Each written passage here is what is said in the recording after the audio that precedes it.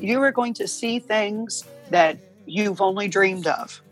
I mean, to think, if I could talk to little Brian, and tell him, you're going to go to Antarctica and a leopard seal is going to bite your zodiac, or a whale is going to breach just feet away from you, and you're going to see the most magnificent mountains, glaciers, volcanoes. I never would have believed it as a kid.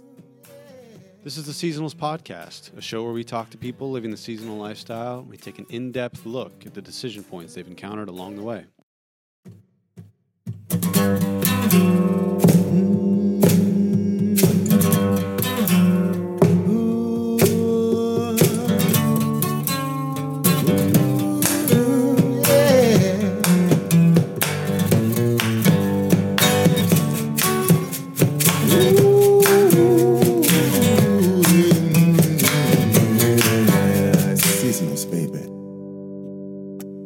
All right, I'm here with Brian Bailey today. How are you, Brian?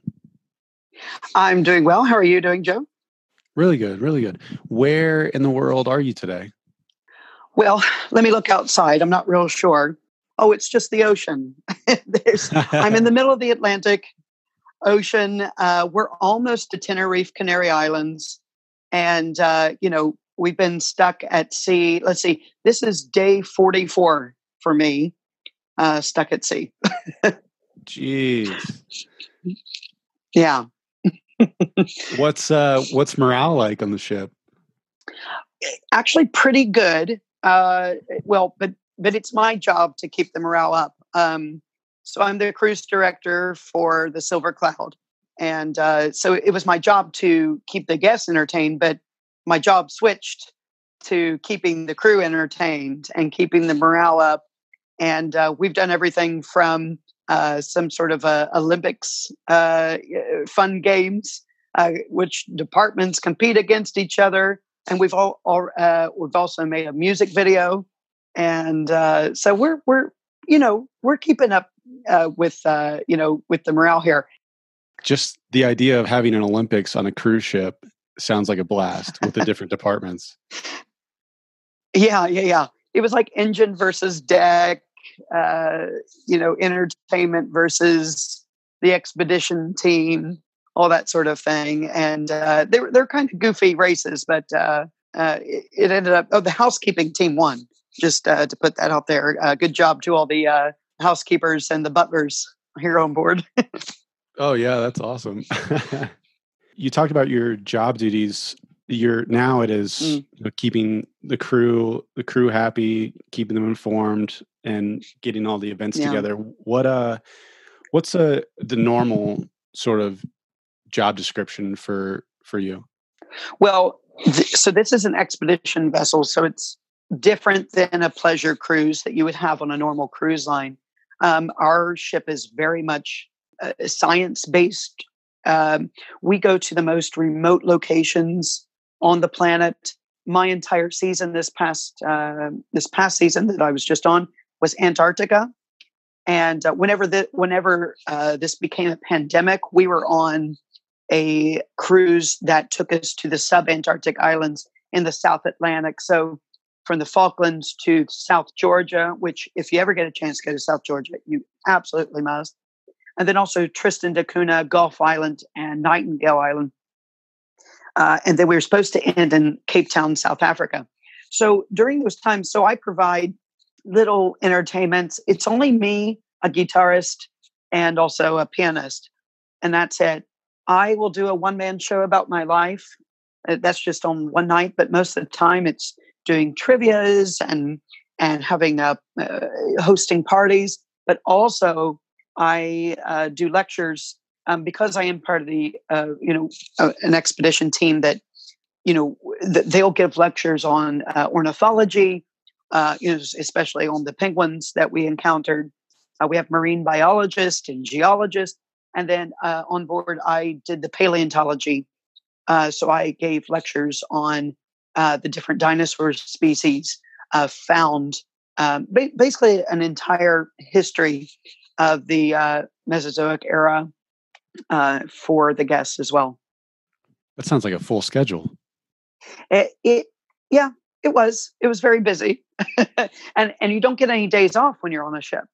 So you really have to pace yourself.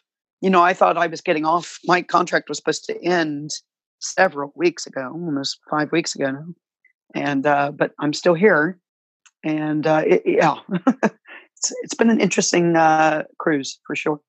Yeah, yeah, it's an interesting time for everybody, but being Yeah. being out on the water, I'm sure makes it all the more wild. There's there's good and bad to this. Bad, we're away from our families, especially a lot of these crew have, young children at home. They're sending money home to their families. That's the tough part. The good part is that we are all safe. This is a completely virus-free area. We don't have to social distance. We can shake hands. We can hug. We can kiss each other on the cheek. We're allowed to do that here because we are in a safe bubble. So, but someday that bubble will pop.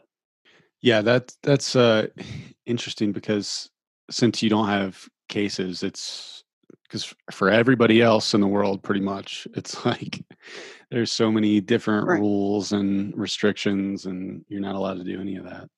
Well, exactly. And we should have been able to repatriate a while ago, but the South African government refused to let the crew off. I mean, they let the guests off, but they wouldn't let the crew off. The way that several governments around the world have treated seafarers has been absolutely despicable. Um, you know, it, we're not these disease-infested vermin that are here to go in and spread the virus. That's just not what's happening. The vast majority of cruise ships do not have the virus, and the ones that do should have been let in to get medical care. They just let it out. They just kept them out at sea to fester, and it just made things so much worse. So really shame on them for treating us the way that they have. Yeah, and to see it on like social media, I mean, people are saying because you guys fly certain flags and evade taxes, it's like that's not even close to the whole picture because there are a lot of cruise lines No. that fly from their home country. And so Yep. it's just a full, like everything on social media, it's a full complex picture. And if you're only looking at the headlines, you're only getting a small percentage of it. Exactly. I've seen people praise the fall of the cruise industry and all this sort of thing, and it's just really, really maddening to see because just like anything these days with social media, they just spread such massive amounts of misinformation, and we have political people back in the States too that are spreading just terrible misinformation. It's not the reason why so many countries don't flag their ships in the United States is because the United States has made it almost impossible to flag your ship there. They need to change some laws anyway when it comes to shipping. I mean, the whole situation too with Hurricane Maria when it came to the Jones Act just to get supplies there. That was more with the cargo industry, but we have similar issues with the cruise industry when it comes to some of these just laws that are so not needed and make it difficult for cruise companies to flag ships in the United States. Yeah, with a lot of those, like the Jones Act specifically, because I spend a lot of time in Ketchikan, I can see why they put it in place in the first place, but there's been so many problems with it that were unintended. Right. That I think it either needs changed quite drastically or getting rid of. Absolutely. It's that whole like American port to American port. If you go from, let's say, Seattle to Alaska, 75% of the workforce needs to be American. Now that might sound good on paper. However, we're not known for our maritime workers. We just don't. I mean, the vast majority of maritime workers come from places that have a lot of maritime academies. We have just a few, but like, India and Indonesia and Philippines, I would say, comprise the majority of crew in the cruising industry. let me kind of switch gears and ask you this. In Okay. your last contract, what was your favorite day? Kind of go through the step by step, sort of to show your schedule, but also what you do either on land or on a sea day, whichever one you choose. Okay. Best day from this last contract would have to be St. Andrews Bay in South Georgia with 200,000 king penguins with their fledglings and just these creches of young birds. So they're so interested in you, and because they don't, I guess they just have no fear of humans. So they come up to you and they'll peck at your camera, and I mean, these are big birds. They're just so beautiful. And to see that many of them, and with that landscape, the mountains and the glaciers, I was standing there and just tears were coming down my face of just the amount of beauty I was seeing in one place in just that eyesight. So from this it had to be St. Andrews Bay, South Georgia, for sure. So 200,000, that is a ton of penguins. Like, are they just lining a Yeah. beach or like a rocky area? Oh, so it starts from the beach, goes all the way to the base of the mountain. I mean, it's just huge. It was 200,000. Yeah, 200,000 birds. Just unbelievable. Maybe even 250,000 because I'm not even thinking about the chicks in that count. So, and each pair would have a chick, possibly two, but mostly one. And the noise and also the smell. My God, they stink. I bet. And so how tall are they? How far up do they come on you? So the biggest ones would come up to about my tallest ones came up to about my thigh. So I would say almost 3 feet. So Oh, that wow. would be they're still shorter than the emperor, but not by not a terrible amount. Like, what did your morning look like when you were still on the ship? And were you taking people out, or were you just did you go along with them? When guests were here, my typical day would be, I didn't really start early in the morning because I would work late in the evening in our bar, providing entertainment. So I didn't really wake up too early, which I really enjoyed because I am not a morning person. However, a lot of times, if we were in a very interesting landing site in Antarctica, I would usually, especially if it was new to me, because I've now been to Antarctica several times, but if it was new to me, or if I heard on the radio that we had a great leopard seal spotting, or the killer whales were hunting, then I would definitely get up. I would keep my radio on next to my bed just to hear what our team was saying. And so I would get up and get out and do that. But then by the time the Zodiacs were coming back in, I was there to provide some sort of entertainment, perhaps a trivia, bingo, who knows. And then I would be in charge of the side gate in the afternoon for that afternoon's landing. So the side gate, we open up these doors on the sides of the ship.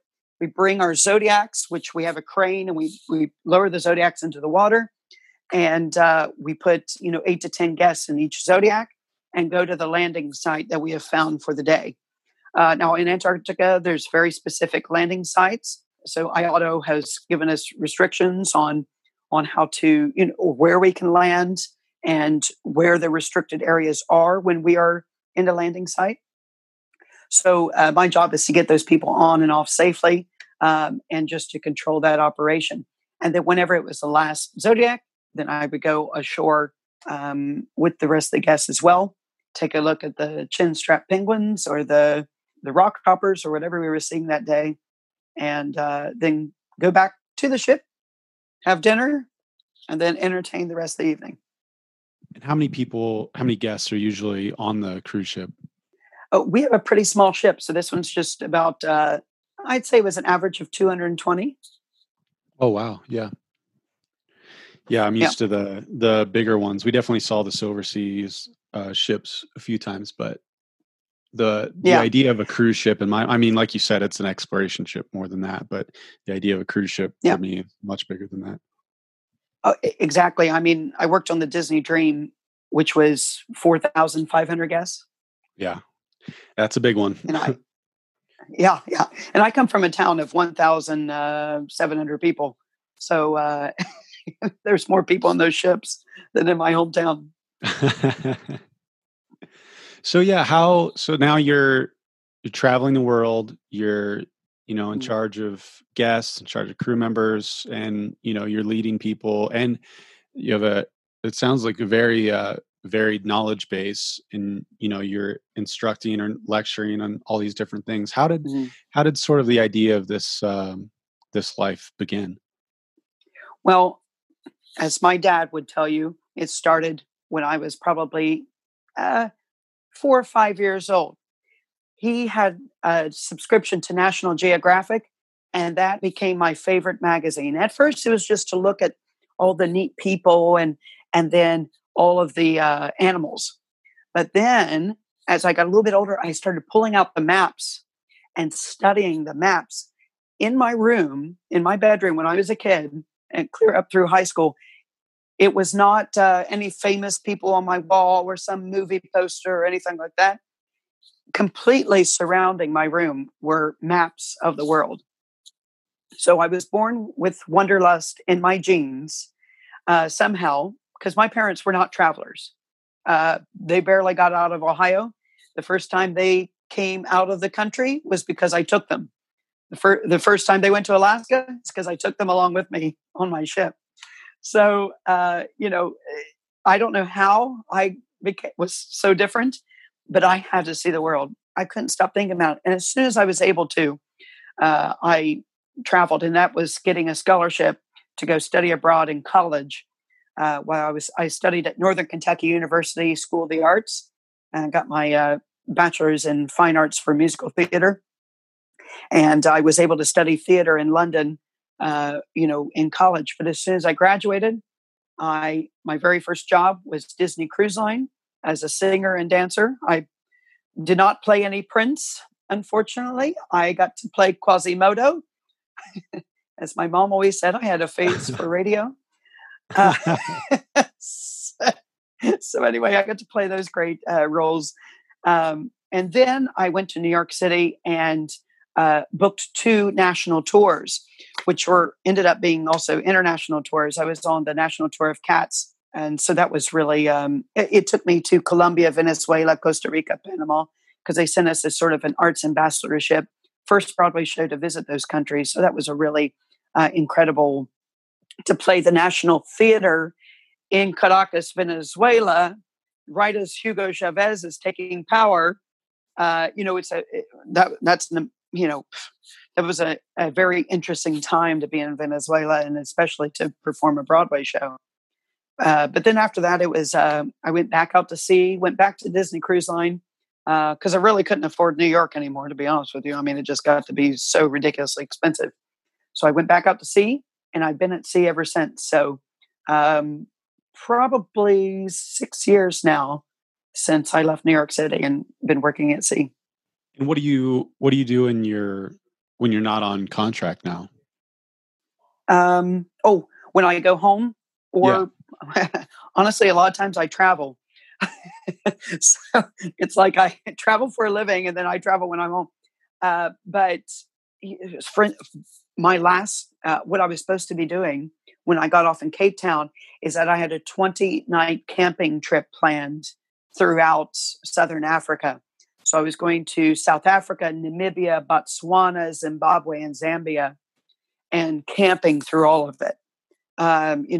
For my birthday, I was supposed to be in Etosha National Park looking at the elephants. And instead, of course, I was here on the ship. Ended up still having a great birthday with these wonderful crew members here. But, it breaks my heart. This trip was something I had dreamed of for such a long time. And, I ended up losing probably $3,000 as well, that I'm never going to get back. And I just, I think going back to Africa will be my top priority, but yeah, I'm very sad about it. Yeah, the trip, like hearing Namibia, I've always wanted to go to Namibia. And so like when you listed off that trip, I'm like, oh, I want to hear all about it. I want to hear all about it. And then, yeah. Yeah. So when is your birthday? It was April 3rd. Okay. Mine's March 28th. Yeah.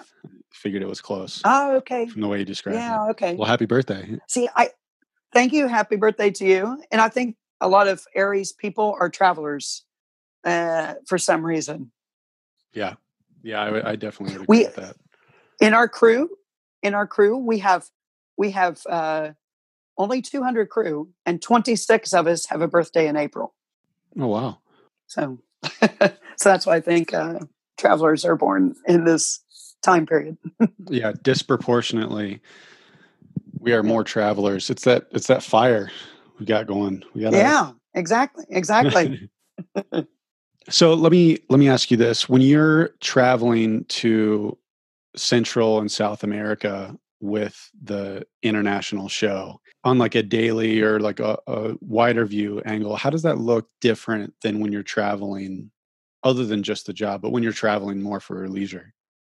Well, traveling there during that time was very much, I probably wouldn't have chosen Venezuela for leisure these days anyway, but there we had to be protected. We had armed guards with us at all time, which I would not have if I was traveling on my own. And then crossing into the countries because you're there working was different. You know, we had to have visas and all that sort of thing. If I was going there as a tourist, I wouldn't need any of that. So at least with our American passport, you know, we're very lucky to have our nation's passport in order to be able to travel pretty easily. But if you're working, that's a whole nother rule system. So, so we had to have visas to work there in Venezuela and Colombia to perform there. You're also meeting a lot of dignitaries and, performed for the president of Colombia and the president of Costa Rica. You know, there's a lot of pomp and circumstance when you're there in that capacity. Whereas, you know, if I was going in as a tourist, I'd be completely under the radar. So I ended up being on E-Latina News one night because I was at the opening night party of Cats in Caracas. I was photographed making out with this model. Oh my goodness. It was a big scandal. You bring up a good point. I've gotten asked a ton of times, like, what do you need to travel? What is like the things that you need to do beforehand and prepare? Mm. And what I tell everyone that asks me that's American is you already have the most important piece. You won the lottery when it comes to traveling. You have the golden ticket. You have the United States passport. And it just seems like they take it for granted. But then my friends from other countries, not so much EU countries, but some of the more third world ones, it's like not having that passport makes everything so much more expensive and so different. Absolutely. People need to realize how lucky we are to have the American passport. We have somehow cut a deal with everyone in the world, pretty much. You know, well, a few places we can't, but we can walk right in, or we can get a visa same day. We just like, if I was to go on this trip to Namibia, all I would have to do is go to the border and pay $50, and then they put the visa in my passport. But that's not the same with every other country. If you were to travel to Namibia, we always have a lot of trouble with, let's say, when we're doing the Alaskan season. A lot of times our South African friends have to either delay or cancel their entire contract because it's so difficult to get the visa to enter Canada, because usually they start in Vancouver. So, but as an American, I don't even have to think about it. It's very uneven throughout the world when it comes to these passports and visas.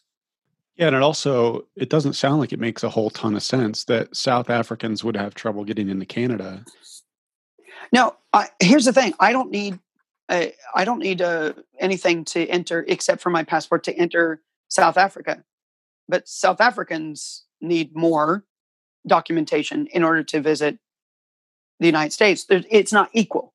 Yeah, it's some of it's just totally wild. But that's what happens when you draw invisible lines and give some, more things than the other, I guess. Exactly. I think,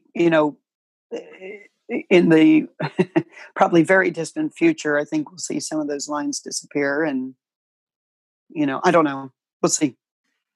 I will tell you, I think we're getting close to Tenerife because I've seen birds out my window. And let me tell you, I haven't seen birds in days.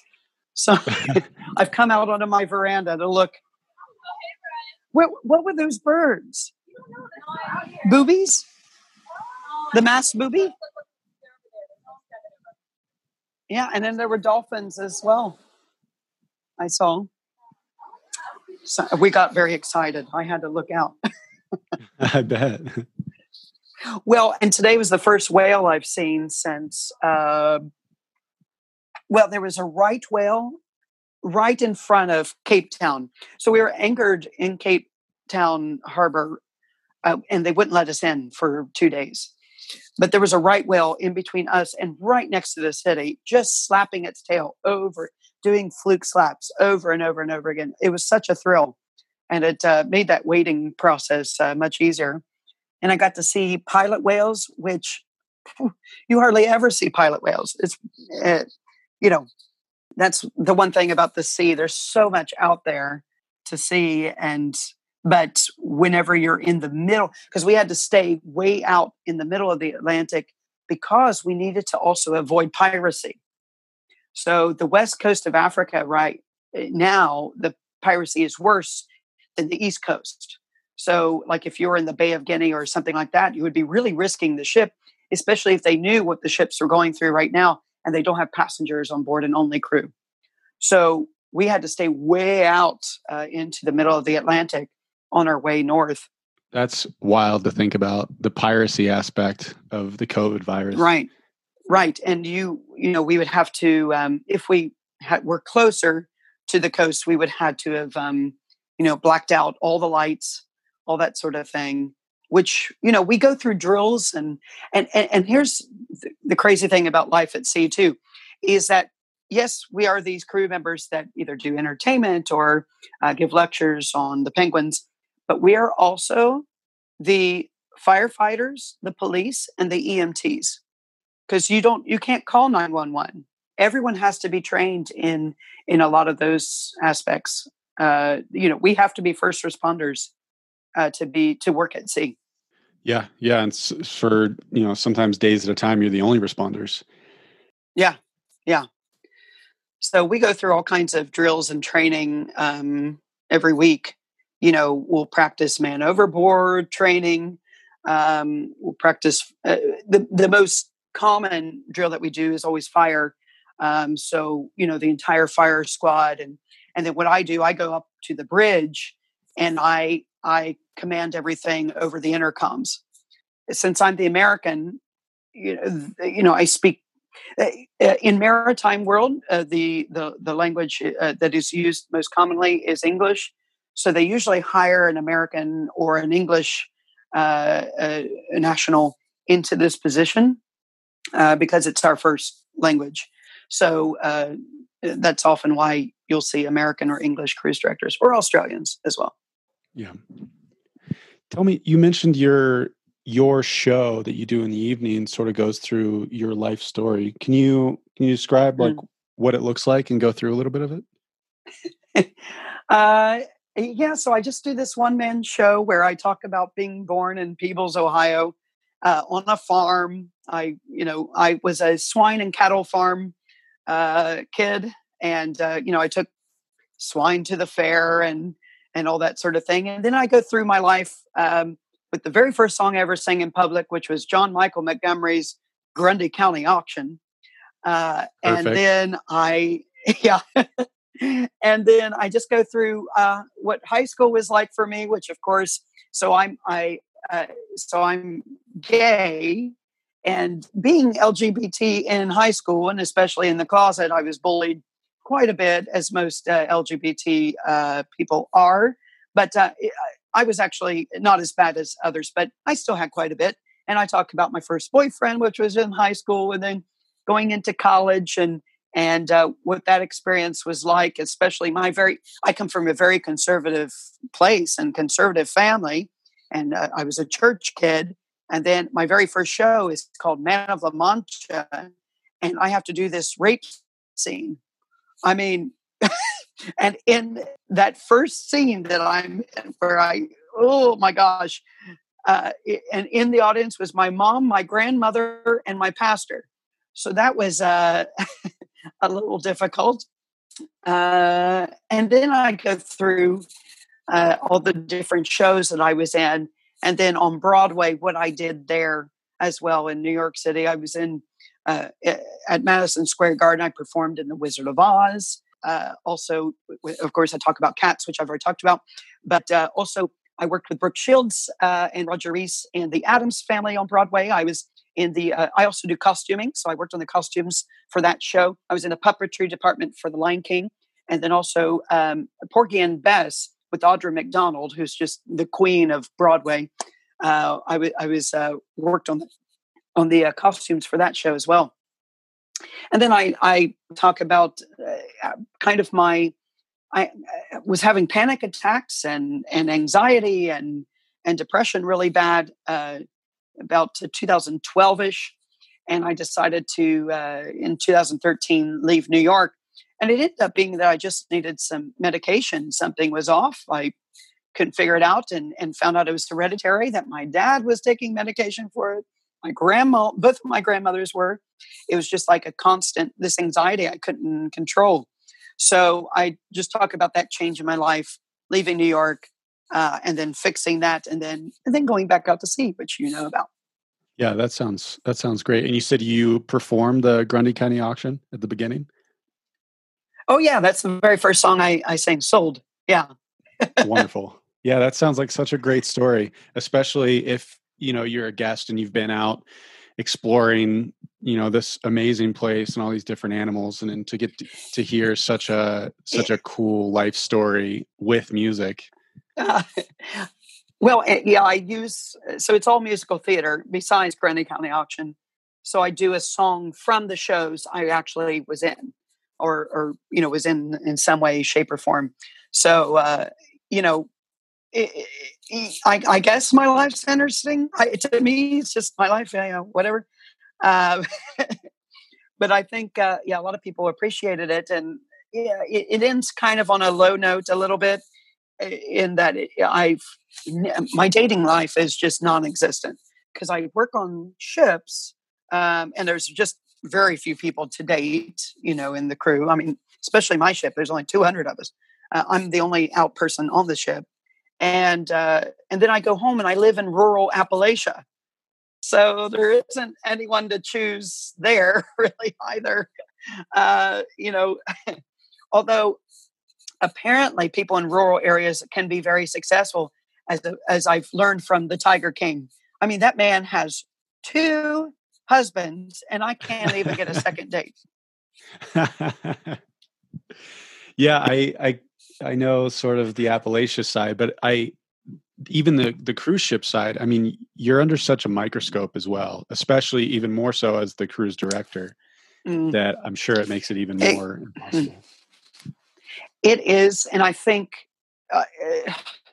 it kind of, I'm such an extroverted person that it can also, it's good for the position, but I think it scares people away from getting close to me in a way, because I'm kind of big when it comes to my personality.